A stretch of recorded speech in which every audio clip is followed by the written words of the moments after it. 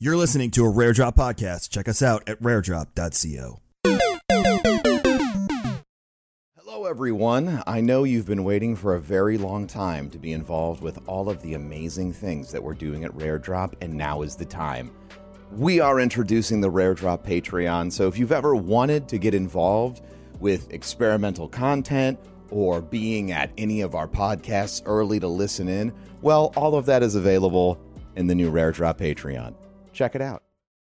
Hello, everybody. How are you? Thank you for tuning in. Hi. Welcome to Broman Podcast episode 130. Today, our guest is Tanya DePass, founder, I'll say award-winning founder and director of I Need Diverse Games, as well as an absolutely prolific tabletop gamer and creative director and board member of OrcaCon, right? Correct? OrcaCon and Take This. Which, yeah, that just happened last Friday. We can freely talk about it, but the official from Take This announcement has not taken place. Yeah. So there's you do so many things. It was really amazing kind of seeing all of the different places that you create. And so it made me really curious, you know, when you got started with content creation or what drew you into that, and then how it sort of ended, like at this point, with all of the different places that you're interacting with and all the different places that you're creating in, and kind of like what that path was for you to be involved in so much, because usually people get like really specialized. But and so it's kind of rare to find somebody who's doing a ton of stuff all the time. And it seems like that's exactly where you're at. So I'm super curious about, you know, what that journey was like for you. Oh boy. Well, I've been gaming forever. You know, I played D&D Redbox. I am arcade years old. I played Street Fighter and Mortal Kombat when they were the era when we still had to put quarters and tokens up on the glass to get your turn. And, just love of games my whole life. And then for content creation, I'd always written like fan fiction. I'd done other stuff. But then in terms of Twitch, I saw friends streaming, Simply Andrea, who doesn't stream anymore. She's doing voice acting and stuff now. Formerly UGR Gaming, now I am Brandon. And watched them stream and do a lot of stuff. And I was like, oh, maybe I could try this. And then the PlayStation 4 came out and Dragon Age Inquisition came out. I'm a big Dragon Age nerd, and I was like, I'll see if I like streaming and also share this game that I love with people. And went from streaming on my console to now being a not quite part-time, not quite full-time partner variety caster and doing a whole lot of stuff. But in parallel with that, I Need Diverse Games is kind of getting larger. People are taking notice. I got to do a lot of writing. I got to do a lot of panel appearances. And as some people wanted diversity consultants, they realized that this is important. And so I was getting pulled in like, hey, we're making a character, or do you even do this kind of work? And other people are doing this kind of work. And so it went from, oh, I've got a little script to I've now read the script of some AAA games that are not yet out yet. And I'm giving them feedback like from day zero. And now also making my own tabletop game. So yeah, which is, it's wild. So what is it? I guess like what sparked the I want to make my own tabletop game? Like what was the moment there where you were like, yes, this is it?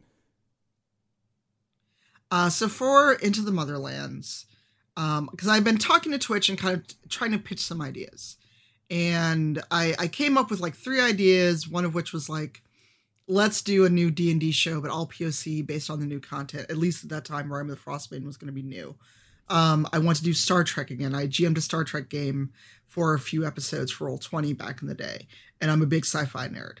And I tried to get some attention on the Twitch channel of my organization, which has a Sunday night show.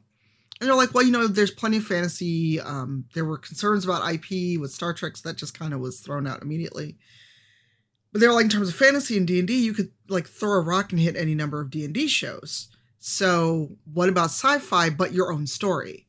And I was like, sure. And, you know, I'd always wanted to be a writer. I'd always wanted to publish my own books, things like that. But life didn't go that way. And they're like, you know, think about it. If there's a story you want to tell, you know, let's talk about it and what we can do and make this happen. I went back, thought about it. I was like, okay, well, what about I could come up with a story. And then we went back and forth, came up with our parameters, you know, like our timetable, our budget.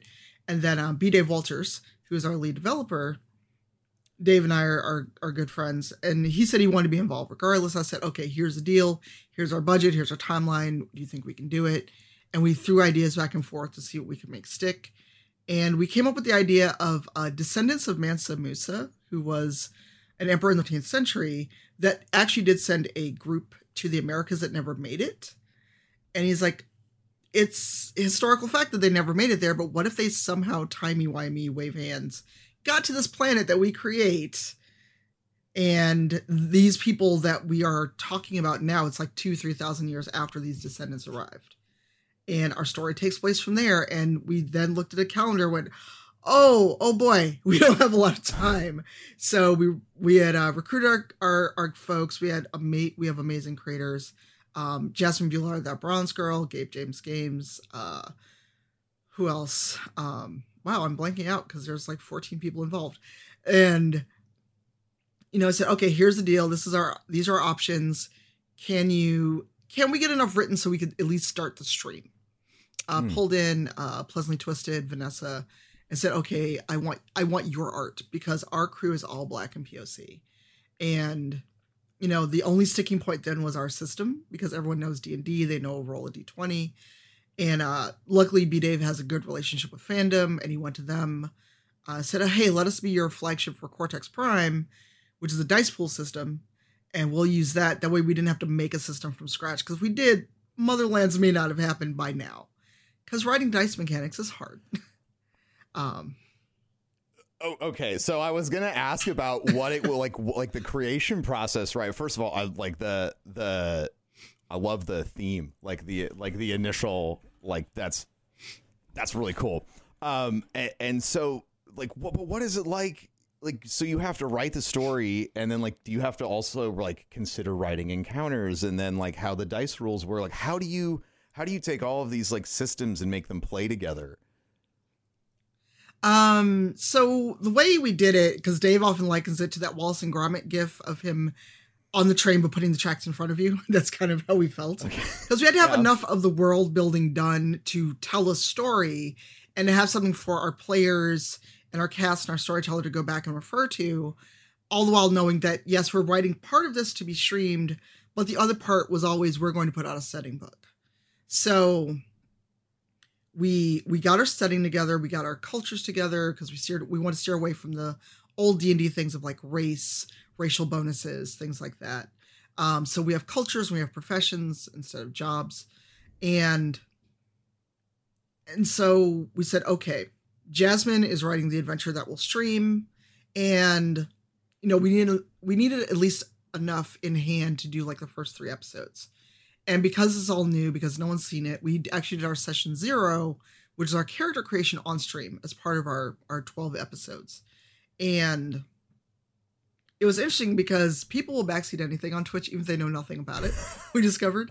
But, you know, we had our world, we had the very core of what we were going to show on the stream, and that was getting fleshed out each week as we did things. Things our characters did are now canon. And we just had free reign of, here's this world, we're building it, and things that you and your character do will become canon in this world. So it's not like D&D where you or I just get a rule book, we get a character sheet, and we play. So we need to have world building, we had to have our characters, and then we got the source material from fandom on how Cortex works. And then it was just learning it because it was different than other dice systems that most of us knew. And then it was, here's your character, here's the situation, and let's run with it. And as you know, since you have now played D&D, the dice may do a whole different thing than what you're trying to do. So, I had a party member try to use a crossbow while they were like holding onto a wall, and they just like fell 20 feet and knocked themselves unconscious. That wasn't a roll. Okay. Yeah. Our DM, it was a lot of our first time, and so our DM was like, "Is that what you want to do? You want to let go? You want to use both of your hands when you're holding on the wall, and you want to use your crossbow?" And they're like, "Yeah." And he goes, "Okay." You fell on the ground, and let's see. I think I had a critical fail where I almost got killed by a teammate because he kept pummeling me in the head because I was right next to whatever he was fighting, and he kept critically failing. Yeah. Oh dear. Yeah. So that was a little bit of my first experience. But so when it comes to like, when it comes to like canonizing people's experience inside of the universe that you're building, is that like what, like when you're doing that, like, is that going to be, I guess I should take a step back. So with Motherlands, is that going to be like an enduring RPG universe that like a lot of people are going to be playing in? Okay, that's awesome and incredible. So now I have so many more questions. So you're building you're building, you know, cultures into this, and you're building professions into this, which I love the intentional language selection there to emphasize different things than what people traditionally see in D&D, and to sort of make it more like, you know, this is the difference. It's just our culture. And so I like that. So what are you doing to canonize these experiences inside of that? And like, what does that, and I guess I want to ask you a lot of questions, but it might kind of give away your secret sauce. So you might not be able to answer, but I am super curious about kind of crafting. How do you set up a world so that you can have random events happen in it, and then those things become canon without it like degrading the integrity of that universe, I guess. Does that make sense? It makes sense, but it's not so much degrading. So for instance, Sure. Christina Ariel played Monsagene, which is our android race. So they, at some point, they were Musalians because they just named themselves Musalians after time went on. And she's more of an android. And her character basically gets an emotion chip and doesn't know how to act and how to deal with having emotions. And a lot of people, including myself, understood that a lot. Like, how do you people? And so we could say Monsagene as androids, maybe that is something to do where they can elect to have this emotion chip, not have this emotion chip. So I was thinking of kind of like Data from Star Trek, where when he got emotions and kind of went on the fritz. Yeah. And so there were so many good RP emotions that came from it. Because my character is a Hyena, which is a kind of, not hybrid, but a anthropomorphic hyena. But the Hyena are the people that are the smart ones. So we flip that kind of idea of, when you think of a hyena, you think of like a savage creature, something that's going to attack you. And they are the smart ones. So we want to have this kind of, oh, if you need science, you need learning, you have to go to these hyenas, basically. And, you know, but my character also is bucking that trend of, she likes to fight. She has a sword, and that is her thing that she does. So it's interesting because we already flipped one stereotype on its head, and then I just went entirely the opposite direction of, I like to fight. I absolutely love that writing. Like it's the really cool thing that you get to do when you're building a world, is you get to set expectations, and then you can sort of adjust them and play with them and do the opposite of them. And it's all, and it always ends up being such powerful storytelling inside of D&D, because you get, and this is something I didn't understand until I had played, you get a really deep connection with your characters. Like you spend time, and so after our experience, I was like listening to some classes on writing and about how spending time trying to think like, oh, if I'm writing the story and I'm 8, I have to think about like, what was I like when I was 8? And there's so then you get all of these memories that come back. And so for me, that was very similar to my experience of playing my character. His name is Meat. He's a okay. His name is a blue dragonkin drunken monk master. Ooh, interesting. Yeah, everybody told me it was a bad idea, so I thought I would try it because they were like, "You're gonna die." But you know what? Monks are ridiculous. So with D&D, it's very easy to die in those first 5 levels. Mm. And if you're starting at level 1, basically anything can probably kill you. So, but a Drunken Master Dragonborn is real interesting. Yeah, I thought it was fun and like because everyone was like, no, you want to play these classes, and I was like, I'll even do this guy because then like I can have claws. Once I found out I could punch somebody with claws, I was like all in because I wanted to go for like the anime moment where you're like poof, when you like punch the dude's heart out or something. But playing in that experience, I had it brought up other emotions and experiences in my life that I wouldn't have expected it to. And so like that character connection when you're doing storytelling, it makes it really impactful for you personally, but it also increases the level of impact for the audience. And like all of this stuff I had no idea how unbelievably powerful D&D was like as a storytelling method or tabletop games as a storytelling method. So to go like a little bit further, so you're crafting this enduring RPG that's going to have. It sounds like incredibly fascinating, and I have like a project something to watch. Right, I'm really excited to learn more. So you're working on all of that. You're also participating in a whole bunch of other campaigns as well, and you're running a not-for-profit. How do you manage your time? Is like a barely. Barely. I am the worst. I've become the person where if it's not on my Google Calendar, it will slip my mind entirely. I live by the calendar as well. So there's no like you don't have like this is my system and it's just kind of like make sure it makes it to the calendar and I show up.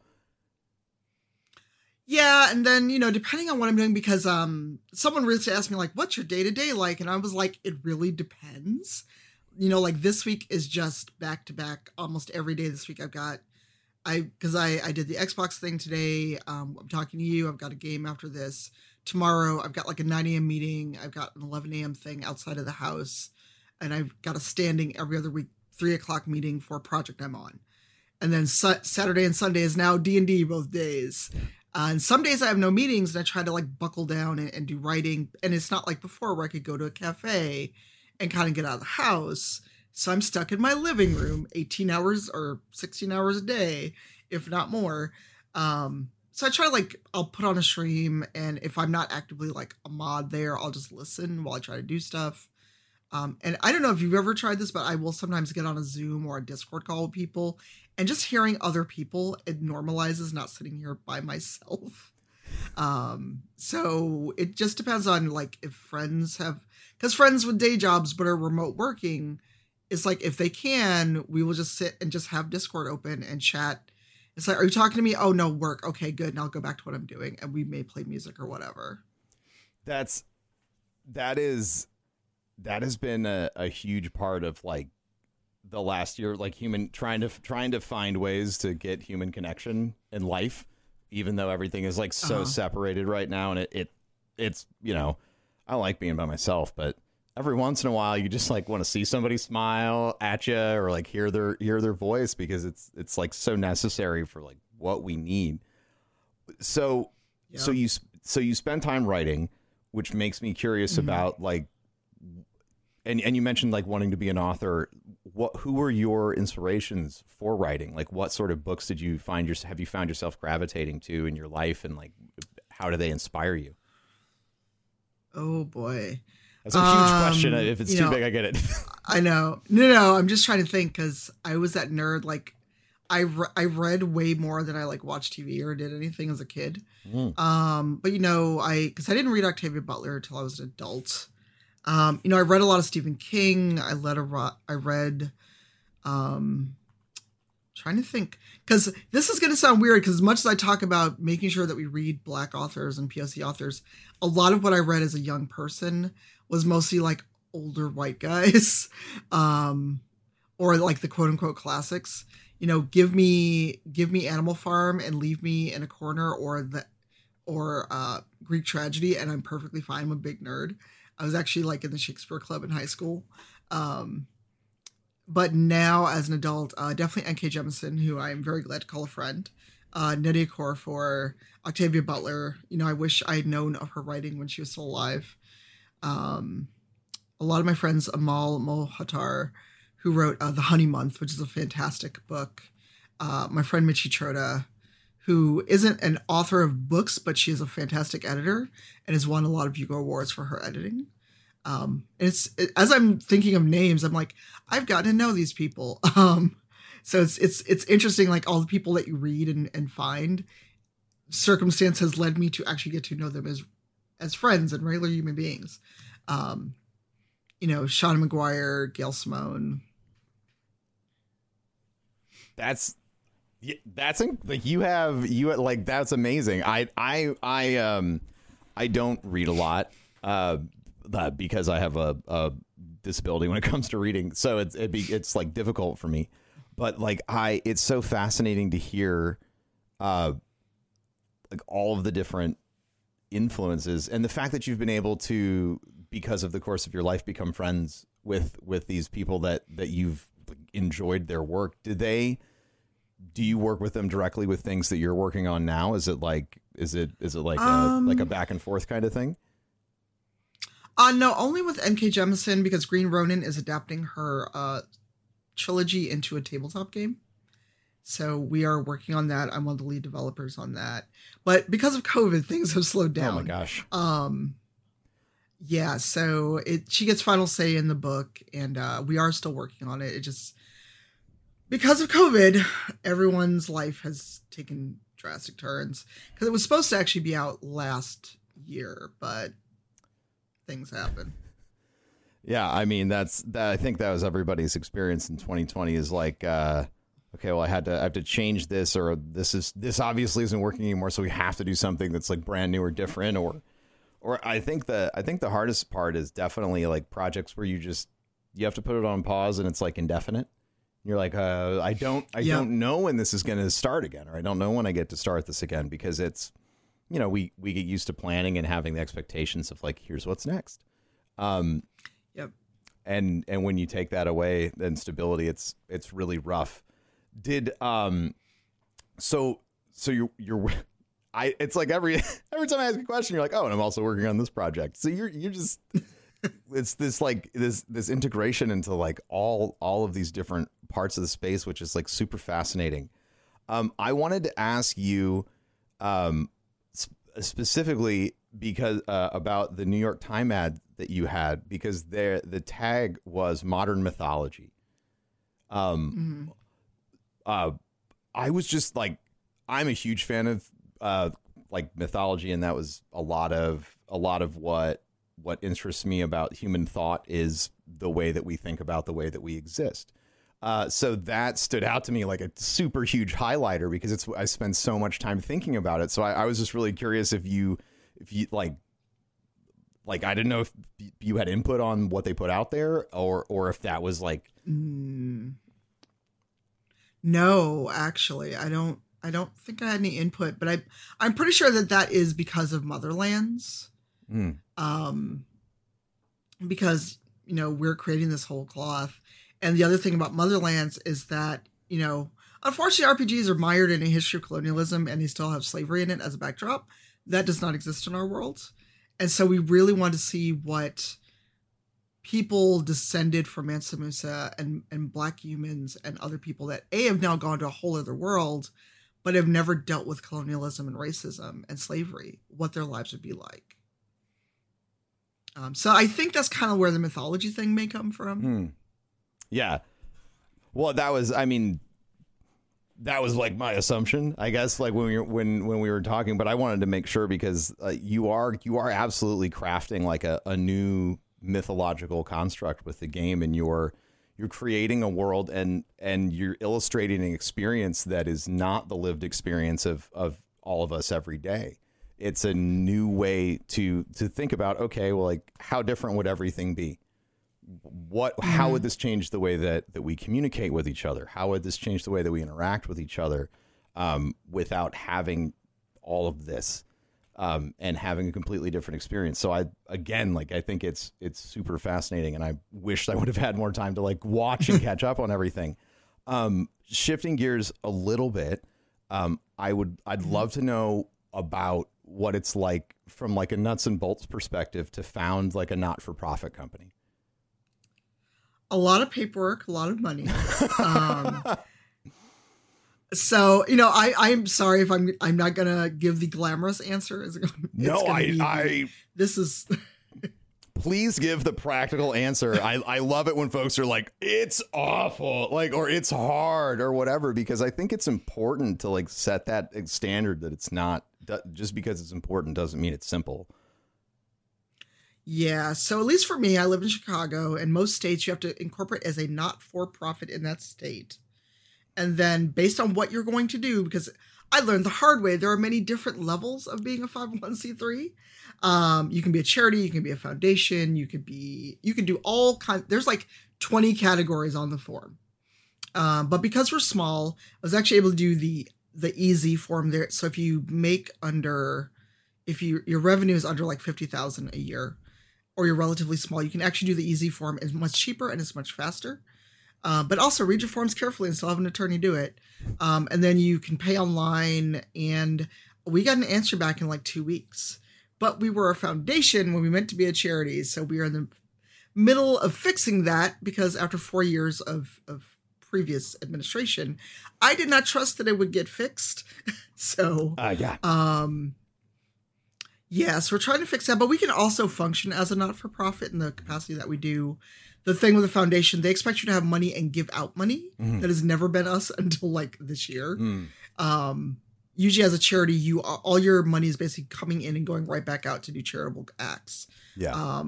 So that's where we're trying to get reclassed at. But there's also me, a few other people on our board, and everyone on our board has a full-time day job. So there's a lot of, hey, team. And I'm like, oh, lol, team. And then, you need to file your taxes, your 990. And, just keep very good financial records of what you're doing. I just gave up and bought QuickBooks for the org, and or getting an accountant, because honestly, you should have an accountant on your board anyway to be your CFO.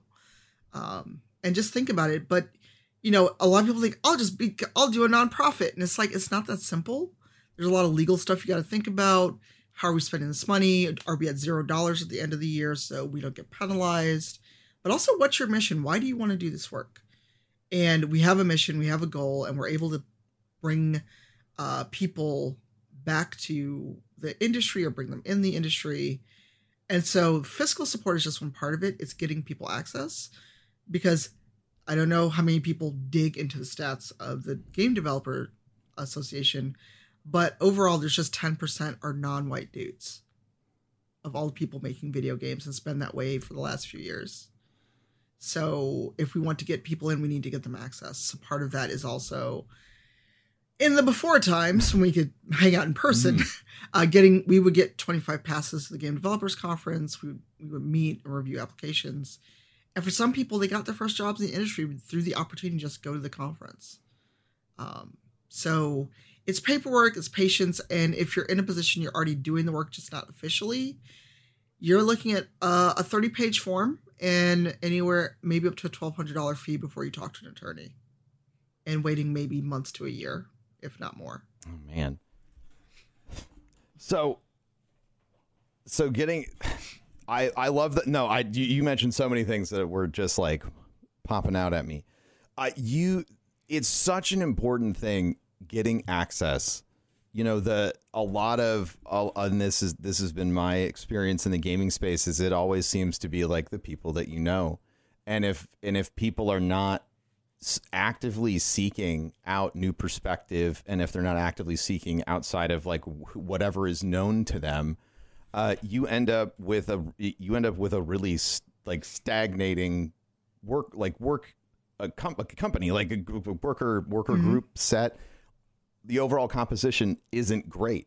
And especially when you're doing something that is creative, and I would argue any industry has to start somewhere creative, and you don't include everyone, you're going to miss things. You're going to actually put out something that is worse. than if you were to have included every other perspective. Like for every single reason that a business cares about, you should care about having more perspectives inside of your business. So you mentioned the things that you've been doing previously with getting passes to events and things like that. If someone's listening to this and they're like a game studio and they're like, oh my God, yeah, totally. What is their next step? Working, like, is it contacting you directly? If they were like, yes, like this is exactly what I needed to hear, and I've been looking for this. What's the path for them? A lot of people just weirdly enough just hit me up on Twitter personally rather than hitting up I Need Diverse Games. And we have a contact email. It's just indg@ineeddiversegames.org. And just here's what our game is. Here's what we're looking for. Because a lot of people, either they wait really late in the process to get a consultant. Do this as you are in the early stages of planning, as you're doing your character concepts, as you're writing your script. And understand that investing in a consultant is an okay stopgap, but you really should have more people than just all the bros you went to college with working for you.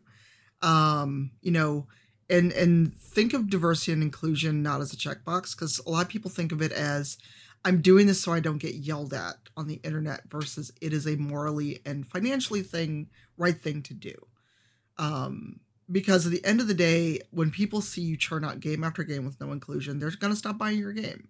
They're going to go to someone who does put out a game with a female protagonist or has a black character that isn't a stereotype. And just think about it as, mercenary as it is a return on investment. And it's not we made one game, we checked our boxes and we're good, right? No, you need to do this all the time for everything you do. And hire talent and stop. The biggest thing is stop equating diversity with a lack of talent.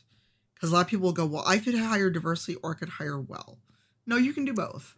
You can absolutely do both. I have heard that before, and every time somebody says that, it is very confusing to me to even bring up, like, even linguistically, that sentence has a lot of problems built into it that you think that, like, if you honestly feel that way, like, so you're equating diversity with, like, you're not equivalent. There's no equivalency to quality of work. Like, you think that for you're just checking a box. And so you're just going to, like, it speaks to your mindset as a hiring individual that you're just going to take whoever walks through the door, which is like, that's ridiculous. You should. Yeah. I mean, yeah. And there's all this empirical data about, just how your name is on your resume. People putting their name and people ignoring their resume simply based on name. They don't even look at their credentials.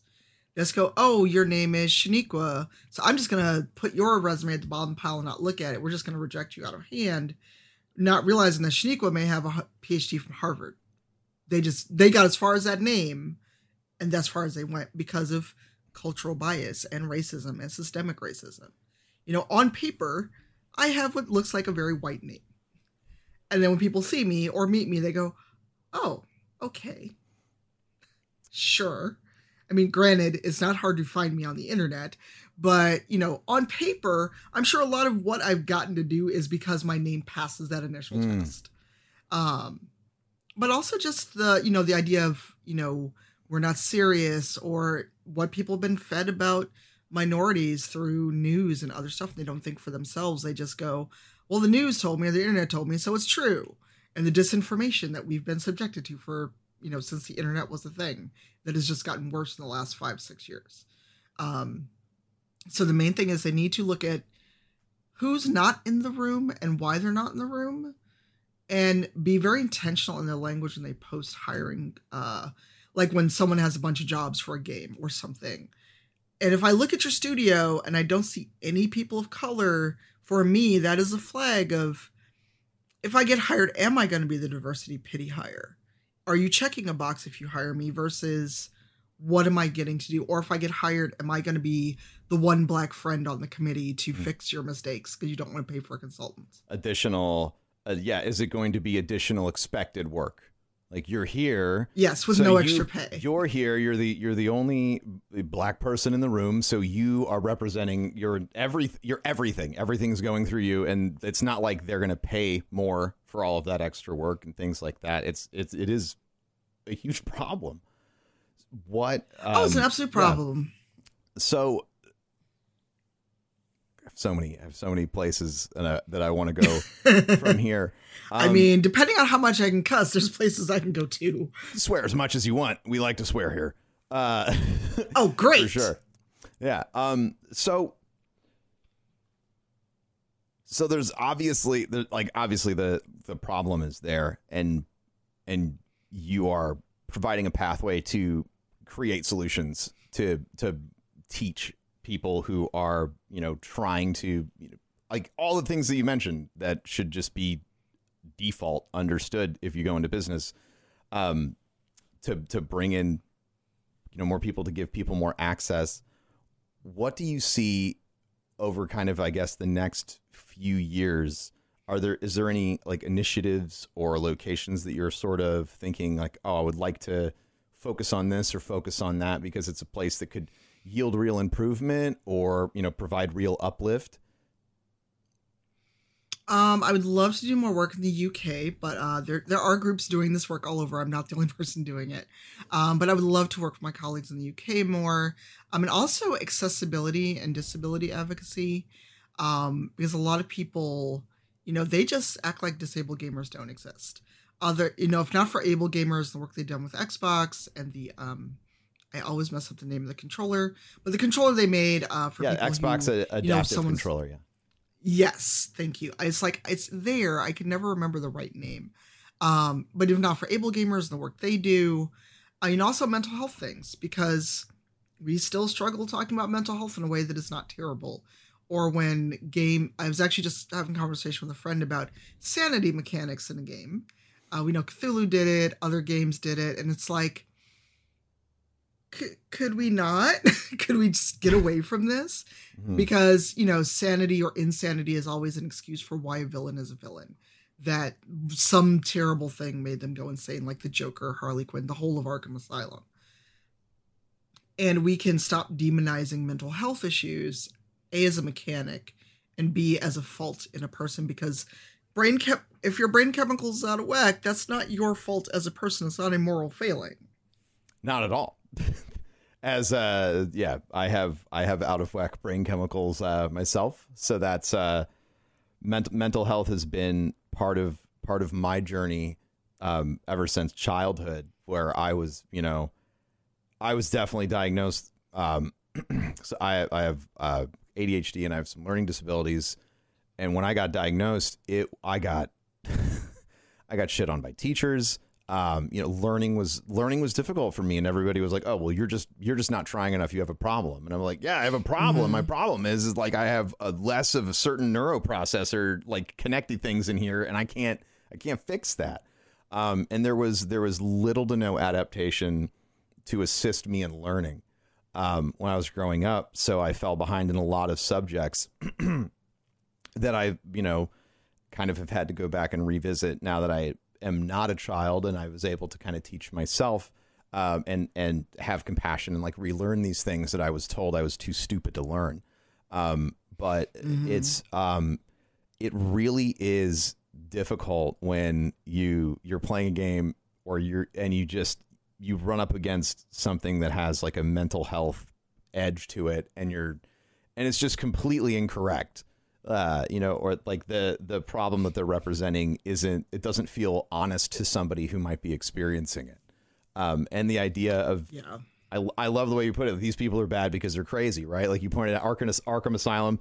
It's a great parallel. Like, there was so much, you're either a good person or you're crazy and bad. It's for, in the Batman universe. And from a storytelling perspective, and even up to now, the inclusion of the discussion of mental health, I'm happy that it's starting to happen, but we need to find better ways to talk about it, better ways to represent and have like good language, so that way that we're talking about things the right way, because words matter a lot. Actually, I don't know if you've ever seen it or used it, but I started adding, and I stole it from a friend blatantly, a command that says ableist or ableism. If someone like in chat says something like, oh, that's so crazy, and we're like, oh, we try not to do that here. Or when I'm DMing, I'm like, you get disadvantaged because you said that. So the terror of a disadvantage has often worked wonders in correcting people's language. But it's hard. I mean, I fall into it myself, and it's like I try to be better, but it is unlearning. Yeah,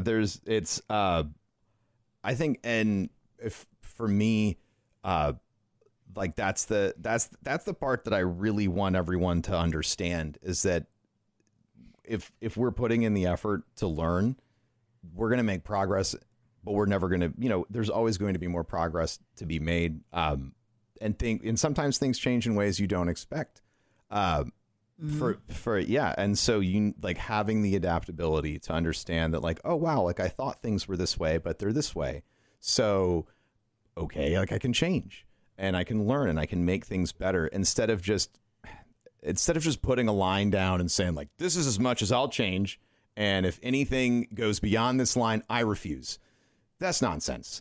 It is imperative as people, like, to understand that we need to change. We are changing all the time, whether or not we are in control of whatever that change might be. So I really resonate with a lot of the mental health stuff and trying to make sure those conversations are better. And you mentioned the word crazy, and I was like, I haven't been working on that one.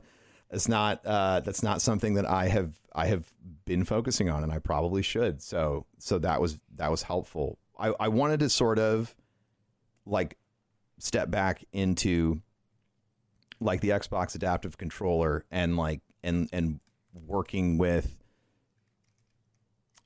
come back thought. It might be gone. Okay. Please not come back. Yeah. Working with, including gamers, no matter what sort of device they might need to interact with the game, and making sure that also, like, however information is presented, it is presented in a way that everyone can absorb. So whether you're colorblind or you have, you want to have like closed captioning options, which are pretty much universal at this point. But even then, like, I don't know how many games I boot up and the first thing that plays is a 10-minute cutscene, and I can't leave it without skipping it I just want to put the subtitles on because I want to know what everybody's saying. So it's like simple things like that.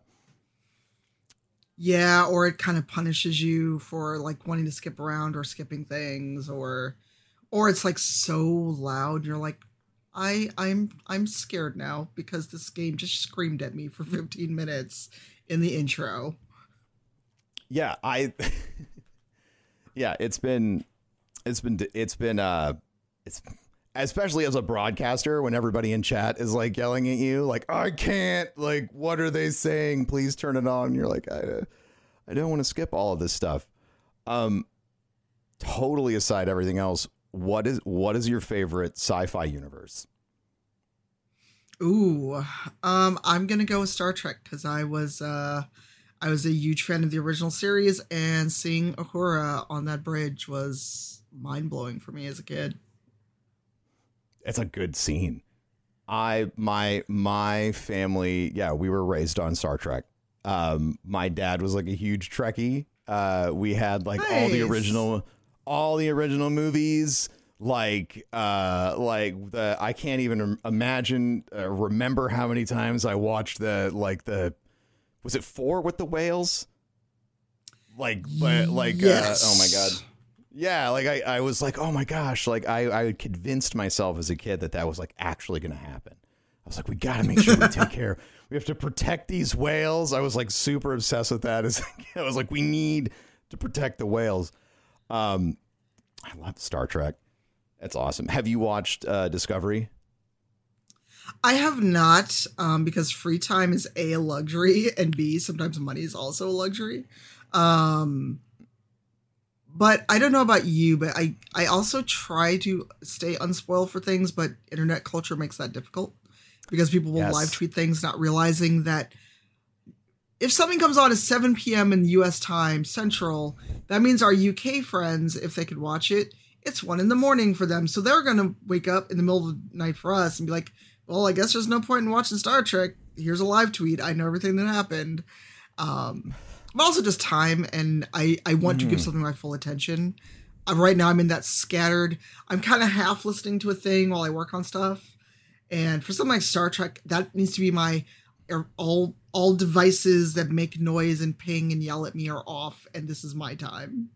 I am the same way. When it comes to something you care about, you need to like be in that place where you can set up to take it in, because you that's like part of the experience, is you get to shut everything else out and just like you just get to enjoy the stories that are being told. And it's funny because you never really know what's going to grab you like that. I guess as I've gotten older, I've identified the things that I need to treat that way, because, you know, I would be like, oh, I'll just watch this thing. And then you're 30 minutes in, you have absolutely no idea what's going on. And you're like, oh crap. And then you're rewatching it and it like diminishes the experience. You're like, I half remember this.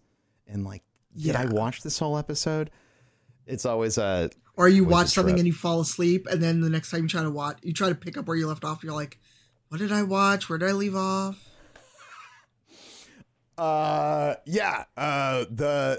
Amy and I had a really tough stint last year where we kept falling asleep while we were watching shows. And then, you know, sometimes the stuff would autoplay. So we would just be like, oh, it's ready for us. We'd hit play and it's like 3 episodes ahead and a massive spoiler. And we're like, wait, what happened? Yeah. Oh no. Yeah. We like ruin shows for ourselves. It's always fun. Okay. So we've covered a lot of ground. But I wanted to first of all say congratulations, because as I mentioned, you founded this not-for-profit and you won like I guess an inaugural award from Gamers Magazine for your work. Is I guess on my side of things, being involved in the space for so long, I'm just so happy that there are organizations that are doing awards like that and that are being inclusive of the space and like recognizing the incredible diversity that we have, because it's so important and it has been so lacking for such a long time. And there's still obviously a lot of improvement, but during the, I guess while I was doing all my research, getting ready for this, to sit down and chat with you, you know, that you were nominated there. I believe you were also part of hosting it or like commentating. Yeah. There were a bunch of us that were like official co-hosts, through Twitch. A lot of the Rainbow Arcade members were co-hosts. So it was interesting, kind of like, it just felt like there were a lot of us co-hosting. But then Twitch Gaming also showed it. And I'm like, nobody's going to come watch our streams. Twitch Gaming is showing it. But it was interesting, and it was funny because my chat was very supportive, because I was nominated for LGBT Gamer of the Year and also for the Industry Diversity Award. And they're like, you know, fingers crossed. I'm like, I'm not going to win the Stream of the Year award. I'm like, I am, and it's like, it's a little cynical of me, but I'm like, that was a public vote and it's a popularity contest. And I'm like, you know, and I adore Deer. I'm very glad they won, but I'm like, I just had that kind of reality check for myself. I'm like, this was a public vote. I was not going to win. I am not like the gym rat cis gay dude. I was not going to win. Yeah, when it's a popularity like I have a similar experience of being involved in something like being nominated, and I was like, I could win this, and then you're like, no, you know, like there's numbers and like you don't have the biggest reach. But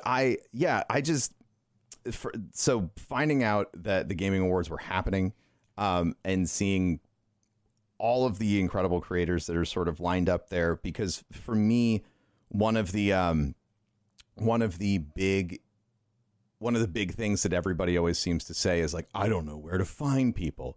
And which boils my blood. You know, I from like an execution mentality on my side of the charity world, like everybody always kept saying gamers only do awful stuff. So I was like, I'm going to make something that is so big and loud that if you say that ignorant crap, everyone's just going to hit you in the face with like this is what they do at GCX. They raise all this money for St. Jude. And so please shut up and like, let's have a better conversation. And so seeing everything that was happening with the Gamer Awards, I was like, okay, like there are these things now that are out here where it's like you look like an idiot if you say things like that, because there's so much visibility attached to that, and it's a way to bring focus around the space, which I thought was incredible. So that's I don't know. I just wanted. Yeah, I mean it was great, and I don't know if you saw, but unfortunately someone in my own state is trying to do a Jack Thompson and outlaw violent video games. Oh. Yeah. And I was like, we've done this dance before. Please stop. Because right now, if we didn't have video games, I don't know what would happen to all these people in isolation. Well, everyone, everyone plays games now. Like that's everyone has been stuck inside so long that they've at least downloaded a new game on their phone. They've tried out a new type of gaming experience they maybe haven't had before. For me, that was like D&D, and Amy and I probably need to get through all the board games that we have. So it's like when you see people who take that approach where they're like, oh, it's violent video games, like I just want to support like just this side of the agenda, it becomes really frustrating because, like you said, like we've been here before. There's all this proof that like that's not what we should be talking about right now. And then you try and legislate everything. Like, I don't know. It's just, it reminds me of like the parental warning, explicit content thing. Part of me feels like even if they were to like push something through where it's like it ends up being a label, it would just make people want to buy it more. Like, oh, don't buy this. It's super violent. Yeah. Like how violent, like, how bad is that? That's weird legislation is part of my life since I live in Florida. So that's always a good time. Florida's great. So now I am looking to the future of sort of like charitable efforts. And like you said, like you're trying to get everything set up so that you're a charity and things like that. What kind of, I guess something that I've kind of been paying attention to lately is there are these new marketplaces popping up in like the cryptocurrency space where, you can essentially take art or stories or like whatever you want, and you can, commoditize that online. Like NBA Top Shot's doing that with all of the, all the moments that they're doing right now. But something that I think is really interesting, and I feel like you're building this whole world. It might be an opportunity to take some of this incredible art and these stories that you're telling and just like you just put them out there, and people who are part of the community. This is what I really like about it from a charitable sense. You purchase it and like, you get to have that, right? Like you have this token of your experience, but as whatever the project is grows, that original item increases in value. And then, every time it gets transacted on later, part of the funds can go back to the charity. So it's depending on where you're listing these, it's like an attribution fee. So you can get anywhere from like 10 to 30% of the sale price, depending on where you list this stuff. So that's something that I've been looking at lately. And a lot of what we do for St. Jude is, like we're working with what they already have for something with like, you're making so much incredible content and you're building all of these incredibly unique worlds. It would be, I just wanted to know if that was on your radar at all, if you were looking at doing anything like that. No, because I usually just don't. I don't do a lot with cryptocurrency. Like I know it exists, but that's as far as I've gotten. I don't know, because what we're trying to do, I don't know. I find it hard because I don't want to commodify is the word that's coming to mind, but I don't think it's the right word. I don't want to put a resale tag on something we're creating in that sense. Yeah. But also, there's also the not small legal part of we're trying to get everything trademarked and copyrighted. So if I just start selling pieces of this work, and also I'm not the artist would have to be okay with it. And the artist has put their work into the world that we're creating. So it's also that kind of, there's a lot of moving parts for something like Motherlands. If it was my own content, if I want to say here, use my emotes on a thing, and you can do that, and then all the profits go to a charity of my choice, that's one thing. Yeah. But there's too many moving parts with something like Motherlands. Yeah. That makes sense. Yeah, I mean, it's a really new space, and we're just, I'm always trying to contend and find ways to, there's just so many ways to, I guess, get funds in the pockets of charities, and especially with the way the internet has kind of changed things, there's starting to be really new ways to leverage creativity into and sort of make that a direct pipeline instead of the creativity sort of being like the middle person between, like, this is my cause that I care about, here's a fun show, donate to this cause. Instead, it can just be like this straight pipeline, like, I love this charity and I can support it with the art. But like, even for us, like, we're still sort of working through all of, like, how that would even work on an accounting side, because, like, that can be a huge nightmare, depending on, like, how all the assets are working together and things like that. Thank you for that answer. That was I just love talking to other people in the space about it, because it's a super interesting opportunity, and I think there's something there on the fundraising side for all of us, and it's just sort of figuring out how to like put it together the right way. Yeah, and at least for us as streamers, as content creators, a lot of people don't know that Tiltify exists. I'm discovering. True. A charity is smaller, and they're, for whatever reason, they're not set up on Tiltify. They didn't know it existed. And there's always streamers that want to do things for, like, these unknown charities or smaller charities, because yes, we fundraise for St. Jude and Extra Life and other stuff, but there's, like, small orgs dedicated to Black trans health or mutual aid funds, especially in the light of the pandemic and people not being able to pay rent or bills, or they might get evicted if they can't come up with 2 months rent because their landlord's a jackass.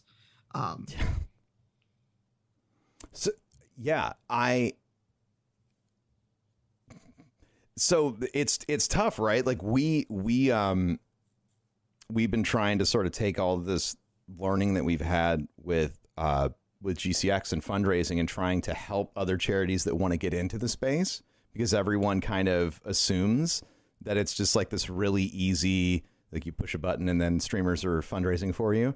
And there's all of these mechanisms, and there's all this technology and everything that's working behind it.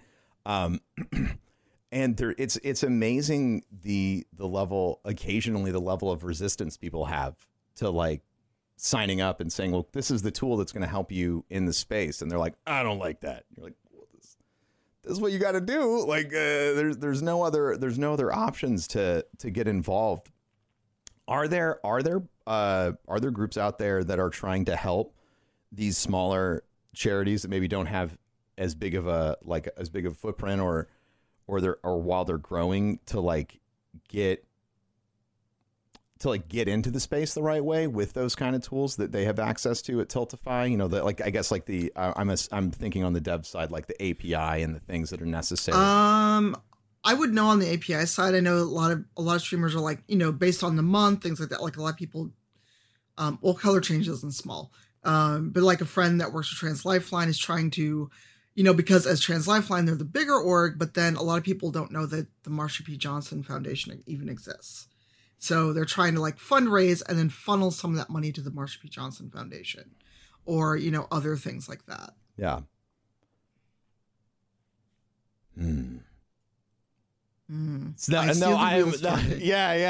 want to make a solution for that, because the thing with fundraising yourself and then donating it is, like, it puts a weird tax burden on you sometimes. Yeah. And it's always worth it to do good. But it's something that I'd love to take, you just take the weight off of individual broadcasters, so that all the money is just getting straight to the charity. So maybe. Yeah. And I don't know. Yeah. And as a best practice, you shouldn't be doing that anyway. A lot of people caution against it. So what I've told people, if they want to fundraise and this charity is not on Tiltify, is that make a Twitch command with their link, because usually people have PayPal, they got something set up. And so you can track, and you can go, you know, or you say, I'll match donations. And then you track the donations people make during your streams. Because when all that money filters through your PayPal, IRS is going to come knocking. It's true. When even if it's all going to charity, they're going to be like, so like, what happened to all this money? This seems unique. One of the things, one of the I guess we did this the first year we did the charity marathon for St. Jude. I didn't want to like bother them because I was like, that's like a super important charity. So I just like pulled their PayPal link from their website homepage and I put it in a Streamlabs and we tested to see if it would work. And it did. So we just like, that's how we started operating. And then like, because that was the only way we could figure out to make alerts happen. So you're right. Like if they have a PayPal link, you can kind of plug that in anywhere.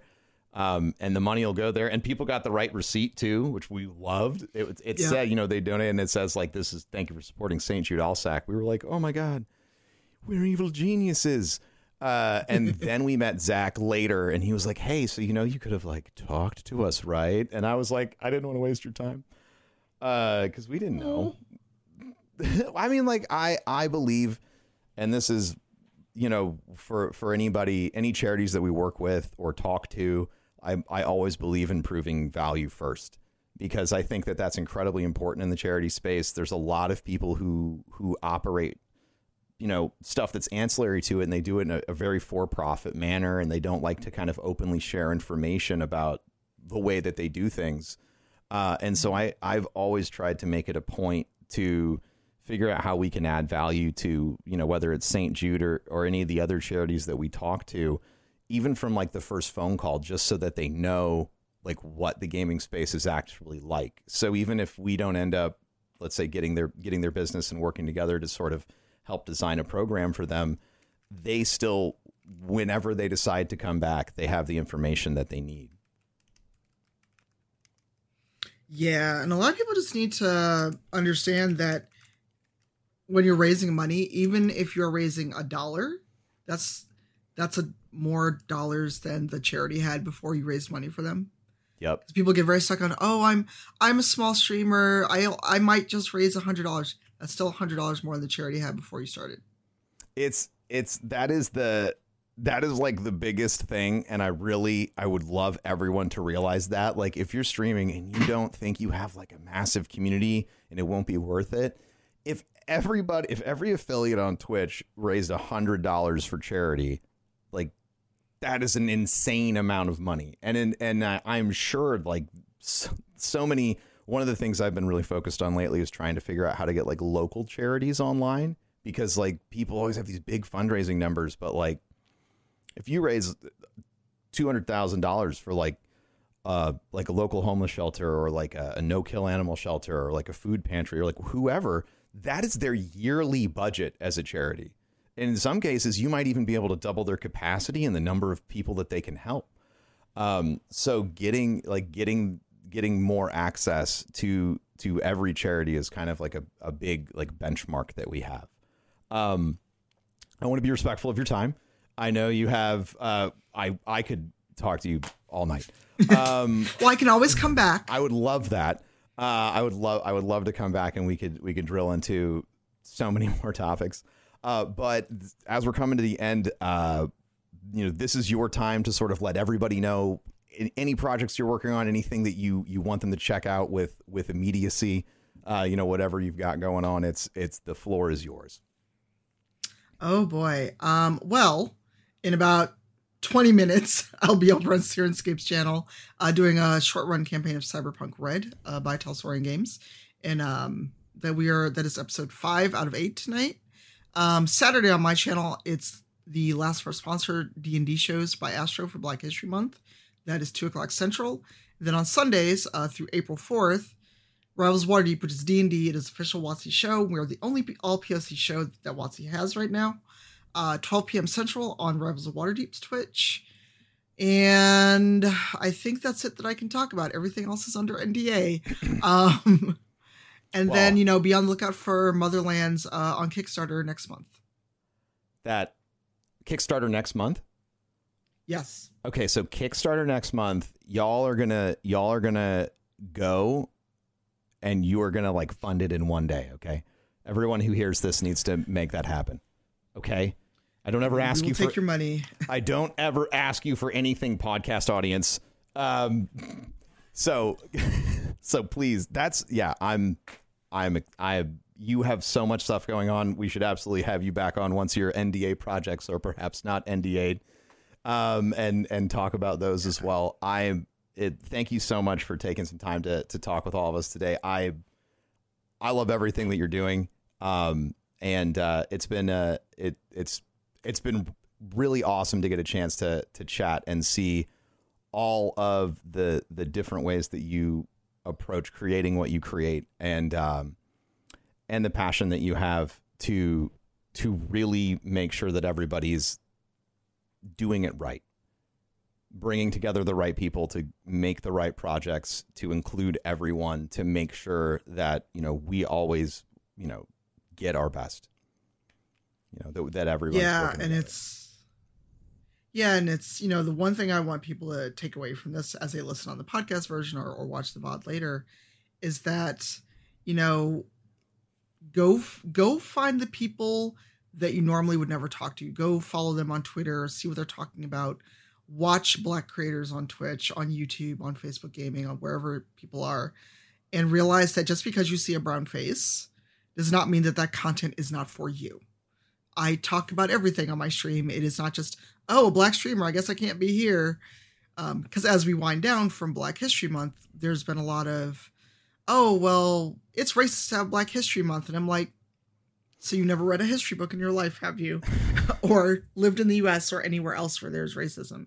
And just realize that a lot of the creators that you may skip out on simply because you see a brown face or because maybe you assume things about their content or about them, you're missing out on some really dope content. Go find people. And I think through the end of the month, which is Sunday, when we're talking, Twitch has a temporary team called Black History Month 2021. Go follow the 125 people that are on that team. And then you can't say, I can't find Black people on Twitch, because we're all there in one easy space. Not all of us, but many of us. It's 100, you said 120, it's 120 people that yep. Like, again, it's just more continuous, consistent proof that it's everywhere and it's easy to find. And the problem is you for not looking. That's, that's, yeah. And we're going to do this next month in March and again in June with, I can't find women on Twitch. I'm like, yes, you can. As much as y'all complain about titty streamers, where the women on Twitch are. I always love that. We talked about that yesterday on my stream. I brought that up, and I was like, it's always funny. And they're like, oh, there's no women on Twitch. And I was like, but you complain about titty stream like all the time. So again, we could talk all night. Thank you so much for joining me. If you're listening to this podcast, the only thing I ever ask is that if you thought of somebody or you really like what we were talking about, please share it with that person that you thought about. The whole reason we do this is because I want you to learn. So thank you for listening to the podcast, and thank you for sharing it with someone. And if you want to rate or subscribe, that's fine too. Thank you very much for listening, and we will see you again soon. Goodbye, everybody. Goodbye. Bye.